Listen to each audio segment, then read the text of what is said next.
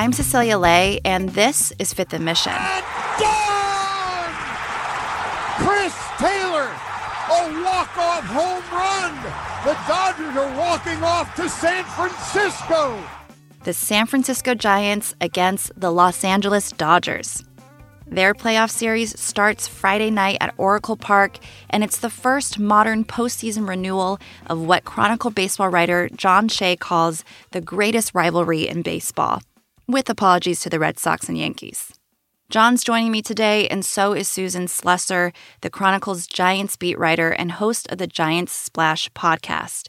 If you want to hear Susan and John talking baseball, breaking down the series, telling you how Gabe Kapler manipulates the Giants roster, their series preview is live now at Giants Splash.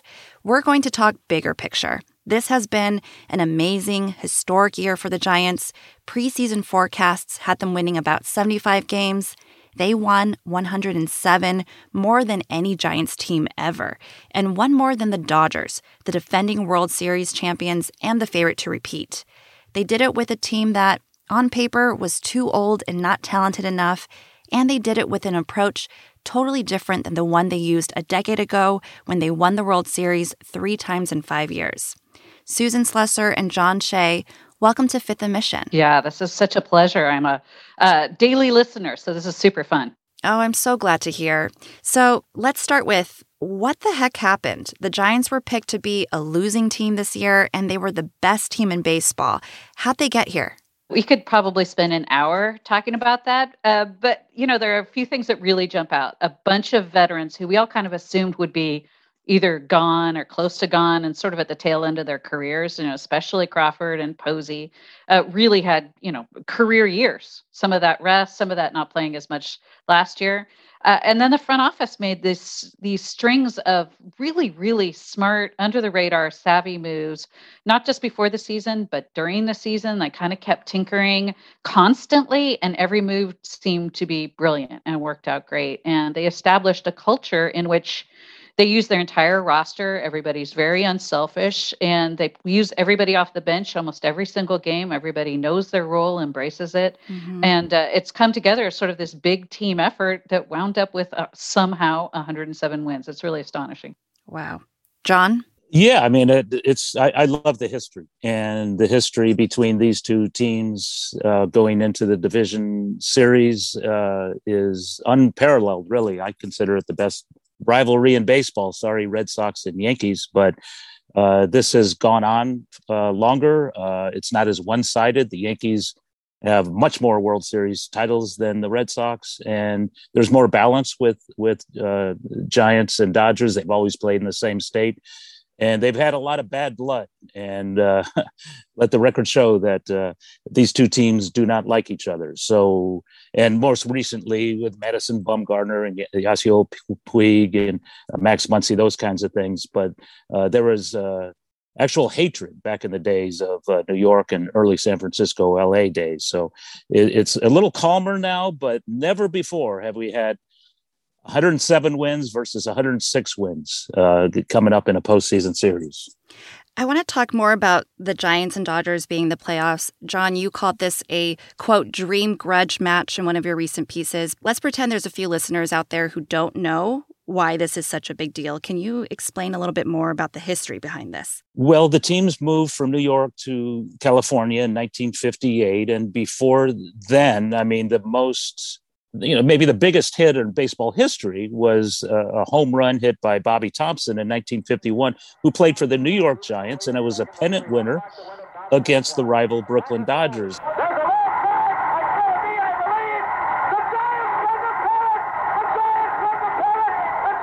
And it was much more intense then because it was borough versus borough, not big city versus big city, which we are now 400 miles away.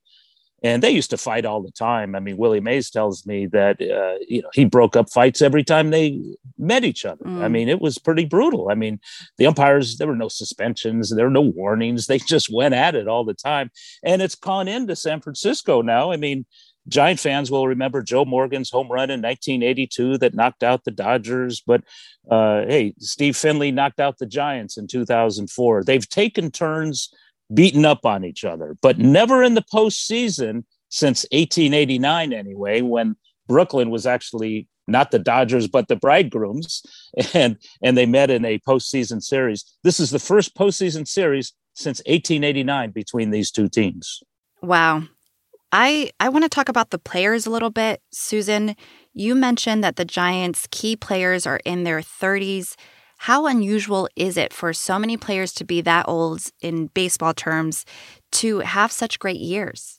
Well, there was this trend a few years ago where teams were trying to go younger, right? Especially with sort of their, bench guys and kind of saving money, also bringing up maybe young prospects a little soon.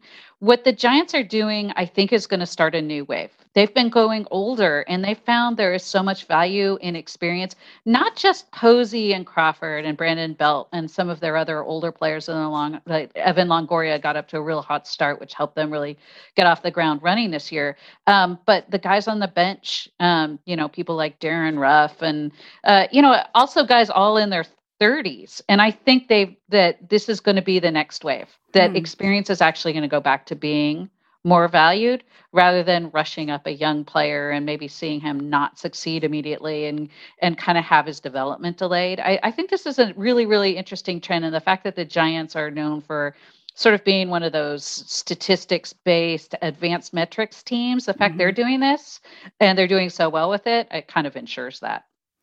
And is it related to, the pandemic season that we just had, it being shorter, giving them more of a chance to rest? Was this also just a unique time being in the pandemic? I think it probably plays a little into it. Certainly with Buster Posey, he actually sat out the entire pandemic season. Didn't play for the 2-month season because he and his wife Kirsten had just adopted 2 premature baby girls, and they didn't want to put them at risk. So he was coming off of not quite 2 years removed from hip surgery, had a full essentially a couple of months to recover from that, and he looks like a different guy this year. Brandon Crawford, of course, played all of last year, really worked out, stayed in shape. I think maybe a little less pounding on his legs helped, but really I think Posey is the one guy you could point at and say, yes, that time off probably definitely helped him. Everybody else, I think, probably extremely hard to know. After a break, Susan and John will talk more about the forward-thinking approach of the Giants' front office and coaching staff and how they might be able to beat the superstar-rich, hated Dodgers. Also, we got a listener survey we'd love for you to take. Give us your thoughts about how to make Fifth and Mission a better show for you at sfchronicle.com/survey. We'll be right back. I want to ask both of you about the approach of the Giants front office and the coaching staff, which I understand is unique. What's been different about the way that they've run the team in this past season?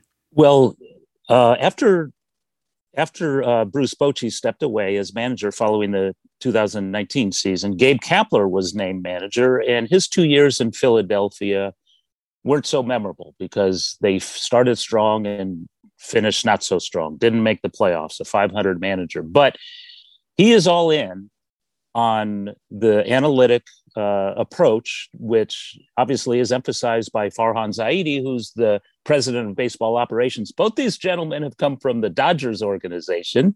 So that's a cool twist. Farhan originally came up with the A's, which at the time with Billy Beane and company were very much on the ground floor of the analytic movement. Now, Farhan Zaidi and Gabe Kapler are taking this to a new level. Like Susan says, they're using the entire roster. They're using one pitcher tops per inning out of the bullpen. And it's a kind of a groundbreaking way of doing things. It's kind of, the A's on steroids because they're taking it to a new level. And it's just interesting that the two people in charge are from the Dodger organization, and that's the team they're playing. So a lot of the principles the Dodgers have used over the years, and they won 8 straight division titles before the Giants finally got in the way this year, are being used in San Francisco. And that was never the case so much under Bruce Bochy, who won 3 World Series titles, but kind of the old-fashioned way with scouting and player development and using the same guys every day and maybe a couple, 2-3 guys out of the bullpen. That was it. They didn't use the whole roster. If you're a reserve Sometimes you didn't play for a week or two. And can you explain what you mean by an analytics approach? What does that mean exactly?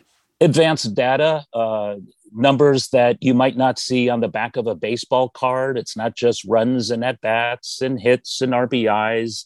It's WAR, it's FIP, it's WHIP, it's BABIP, and all these different acronyms that explain numbers in a new way. It's not just your standard way of looking at hitters, and for pitchers, it's not just ERA or wins. Mm-hmm. It's a lot more depth, and with technology taken over, these hitters are able to see in real time what they're doing wrong instead of analyzing post game and figuring it out going into the next day. So it's really amazing how technology and analytics have taken over the game, some for the good, some for not so good, because the human drama has kind of gone away in a lot of instances. But for the Giants, I think you see both.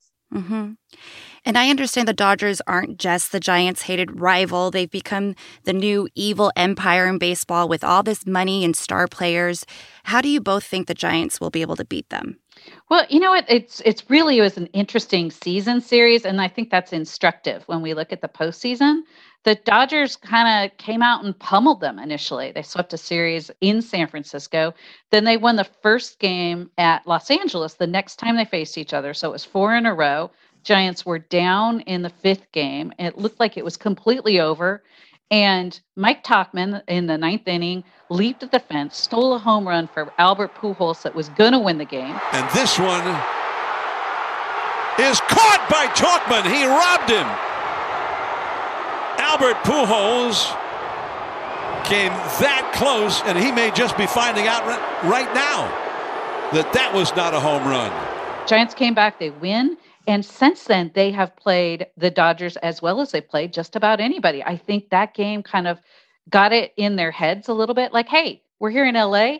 We can win these close games against them. We're showing it. And it's that team effort. Mike Tauchman is a perfect example of kind of what we've been talking about. A guy who was just up briefly, made some huge contributions, especially defensively, also hit a big grand slam for them late in the game. Mm-hmm.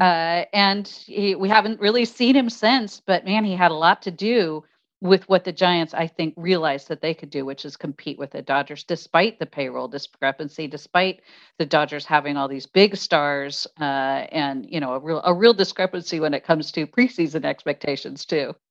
I think September 5th was a milestone day for the Giants. It was the final game of a season series against the Dodgers at Oracle Park, and Walker Buehler was pitching for the Dodgers, and the Giants didn't have a starter, so they used a bunch of relievers. And the Dodgers obviously were going to be heavily favored, but the hitters on the Giants, with their patience and grinding out at bats, actually knocked Buehler out of the game early, and the Giants went on to win that game 6-4 to win the season series. So if the team's tied at the end, the tiebreaker would be played here in San Francisco. But as it turned out, the Giants won that game. And there was no tie because they won their season finale. They finished 1 game ahead of the Dodgers. But from September 5th, that was like momentum for a 9-game win streak that sort of carried the Giants the rest of September. They had a wonderful final month, and they overcame the Dodgers by a single game. It's very historic, and it's going to be one of the great chapters in Giant Dodger lore. So you both have been following the season so closely, and I want to hear both of your predictions. So let's have a lightning round. Who is going to win the World Series? Susan, let's start with you. Oh, man, this is always such a tough question for a beat writer because, you don't want to look like a homer and pick the team you cover. And you're also going to get a lot of flack if you pick another team. What I will say is the Giants are set up very well for a good run through the playoffs. They've got the pitching lined up exactly how they would like it. Their bullpen is tested and true. It was called into action a ton in September and was really phenomenal when the Giants had 2 starting pitchers down, and they mostly had to use relievers 2 starts a week at the very least. And they've got all these guys now who have experience in close games and in one of the best pennant races of all time. So I think the Giants are in a good spot. They still will not be favored, probably no matter how many rounds they go in any round, including this upcoming one against the Dodgers. But I certainly would not discount them. I'll say that. And I wouldn't be surprised if the winner of this Giant Dodgers series goes on to win it all, or at least play the Tampa Bay Rays. Now, the Rays are sort of like the Giants, very analytic driven, maybe more so. In fact, definitely more so, because they do things on a shoestring budget. Their like payroll is a third of the size of San Francisco's, and they just do things differently. And they beat up on the Yankees and the Red Sox, the traditional bullies of the American League. So I wouldn't be surprised if the winner of this series goes on to play the Rays in the World Series. And you know what? If the Dodgers are favored in this series, I think a lot of it has to do with experience, because they've been to the postseason every single year, and they won it all last year. The manager is October experienced. The team is October experienced. So they have a lot of the same guys who won it all last year and won all these divisions together. So with that pitching staff and that scary lineup, it wouldn't be surprised if the Dodgers moved on. But the Giants are always the underdog and always finish ahead. So it's really a toss-up. Okay. And I know you break down the Giants-Dodgers series on Giant Splash. Folks can find it wherever they get their podcasts. But can you give us a one-word prediction? Giants or Dodgers? I'm not. John? Yeah, I mean, I would just say maybe the Dodgers experience overcomes what the Giants have, but it certainly wouldn't be a surprise at all if the Giants went out in the end. Okay. Well, John and Susan, this is an exciting time for the Bay Area. Thank you so much for joining me to talk about what we can look forward to. Absolute pleasure. Thanks for having us. Thanks a lot. Susan Slusser is the Chronicle's Giants beat writer and host of the Giants Splash podcast. John Shea is the Chronicle's national baseball writer.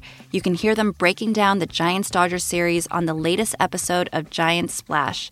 Thanks to King Kaufman for producing this episode. Thanks to you for listening. And go Giants.